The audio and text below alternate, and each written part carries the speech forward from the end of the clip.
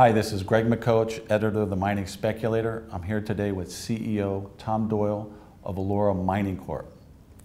We're here today to discuss what Tom's doing with his new company, and we'll get started by first asking Tom, what's your symbol and what is the shares outstanding? Okay, the symbol is AORO. So it's a four-letter symbol. Yep. There's 46 million shares outstanding. Management currently has just over 50%. We have a new shareholder being Agnico Eagle, who's just purchased 8.7%, and fairly tight structure. Yeah, and cash on hand? We have approximately 800,000, but 800,000? we're in the process of starting to spend it. Right, because we're active with some exploration and building a road.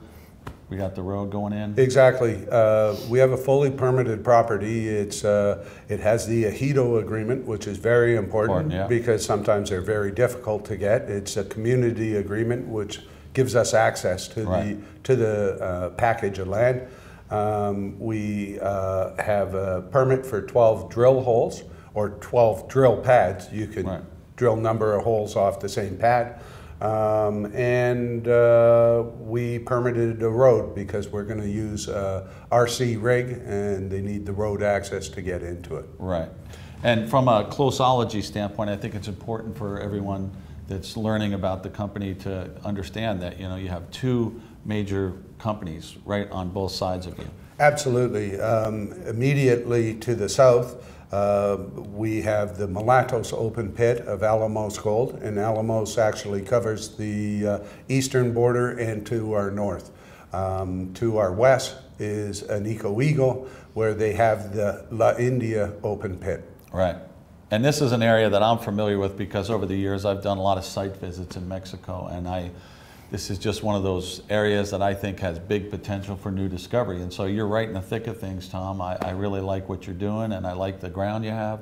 What are the next steps? What are we going to do here? Well, actually today the road was started in order to give us access, but that's also a great exploration tool because of this this cap. It's like cutting a big trench right through it, where we can actually uncover mineralization, and we will sample and map that. And we're being followed up a week Monday. We will have the drill rig on site, and we'll start drilling our property. Okay.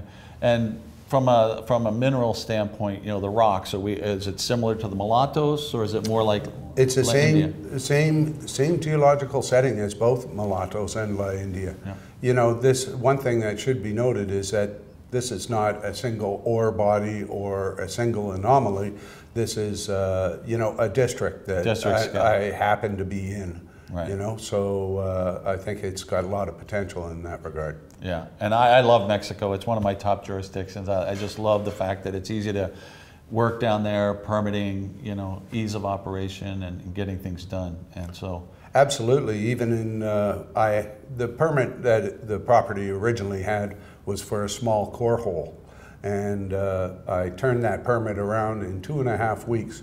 They gave me the new permit to have the access road go in and to use the rig. So it wasn't tied up for a long time. Right. And on this particular project, do we have any existing resource that we could refer to? The property was never drilled. It was part of the same package that the Mulatos property was. Because they intended to drill it. I think that was originally their ground. It was their ground, and back in 2005, somebody wasn't watching the file, and this ground came open. It's not a small property either. It's a total of 3,200 hectares, and geologists jumped on it right away, and he held it for a few years, but never actually drilled it. He optioned it to a group called Almadex, and they've been very successful. And from there, I was able, because of their success and being so busy, they didn't have time to get to it, so I was able to make a deal with them. And that's how you got it. Yeah, on very favorable terms. These stories are just amazing, how someone like Mulatos, Alamos Gold, could let this go by mistake, right? I mean, it happens all the time in this industry, but I guess somebody lost their head over this.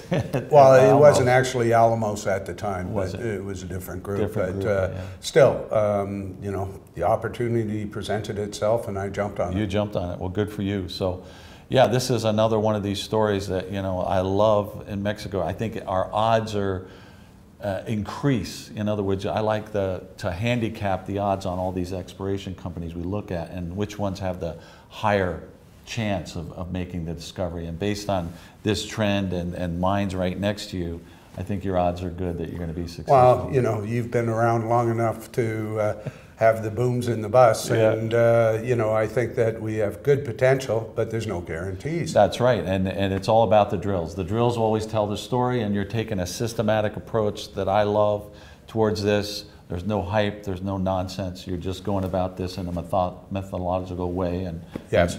going to get the results. Well, the big thing is, you know, I'm not a geologist myself, but what I've done is surrounded myself with good geologists, like the gentleman that Ken Ballawag that worked Right. for Placer Dome and then stayed with the mine and developed that and produced it for, I guess he's been about 20 years down there. Yep. And he's actually coming back to consult while we do our drilling program in a week. Also, I have Mel Herdrick, who you know, has had a number of properties right in the area, and they all ended up with an ECOT. Right. So yeah, in my view, you have the right people looking in the right jurisdiction at the right time. It all seems to be lining up in your favor. Let's let the drills tell us where we go from here. Certainly. Tom, it's great to have you. Thanks very much.